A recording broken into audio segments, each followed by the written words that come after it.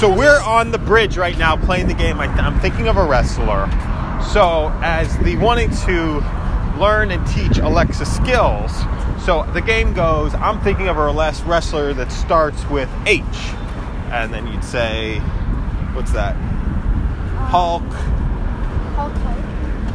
Hogan, right? So then you could actually give a clue. So the rudimentary version would just be that. I'm thinking of a wrestler that starts with a U, and then you guess the Undertaker. That's right, that's the guess.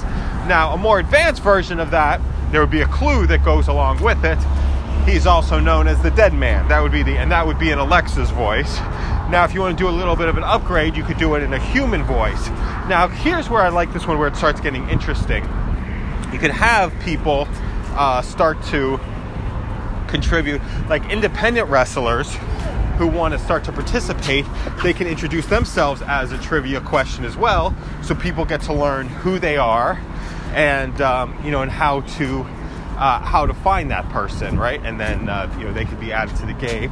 And here's what I like about it. My kids, we play that game together all the time with wrestlers that we know, but it's also an opportunity to build out a bigger library and to actually start to connect and network with other people.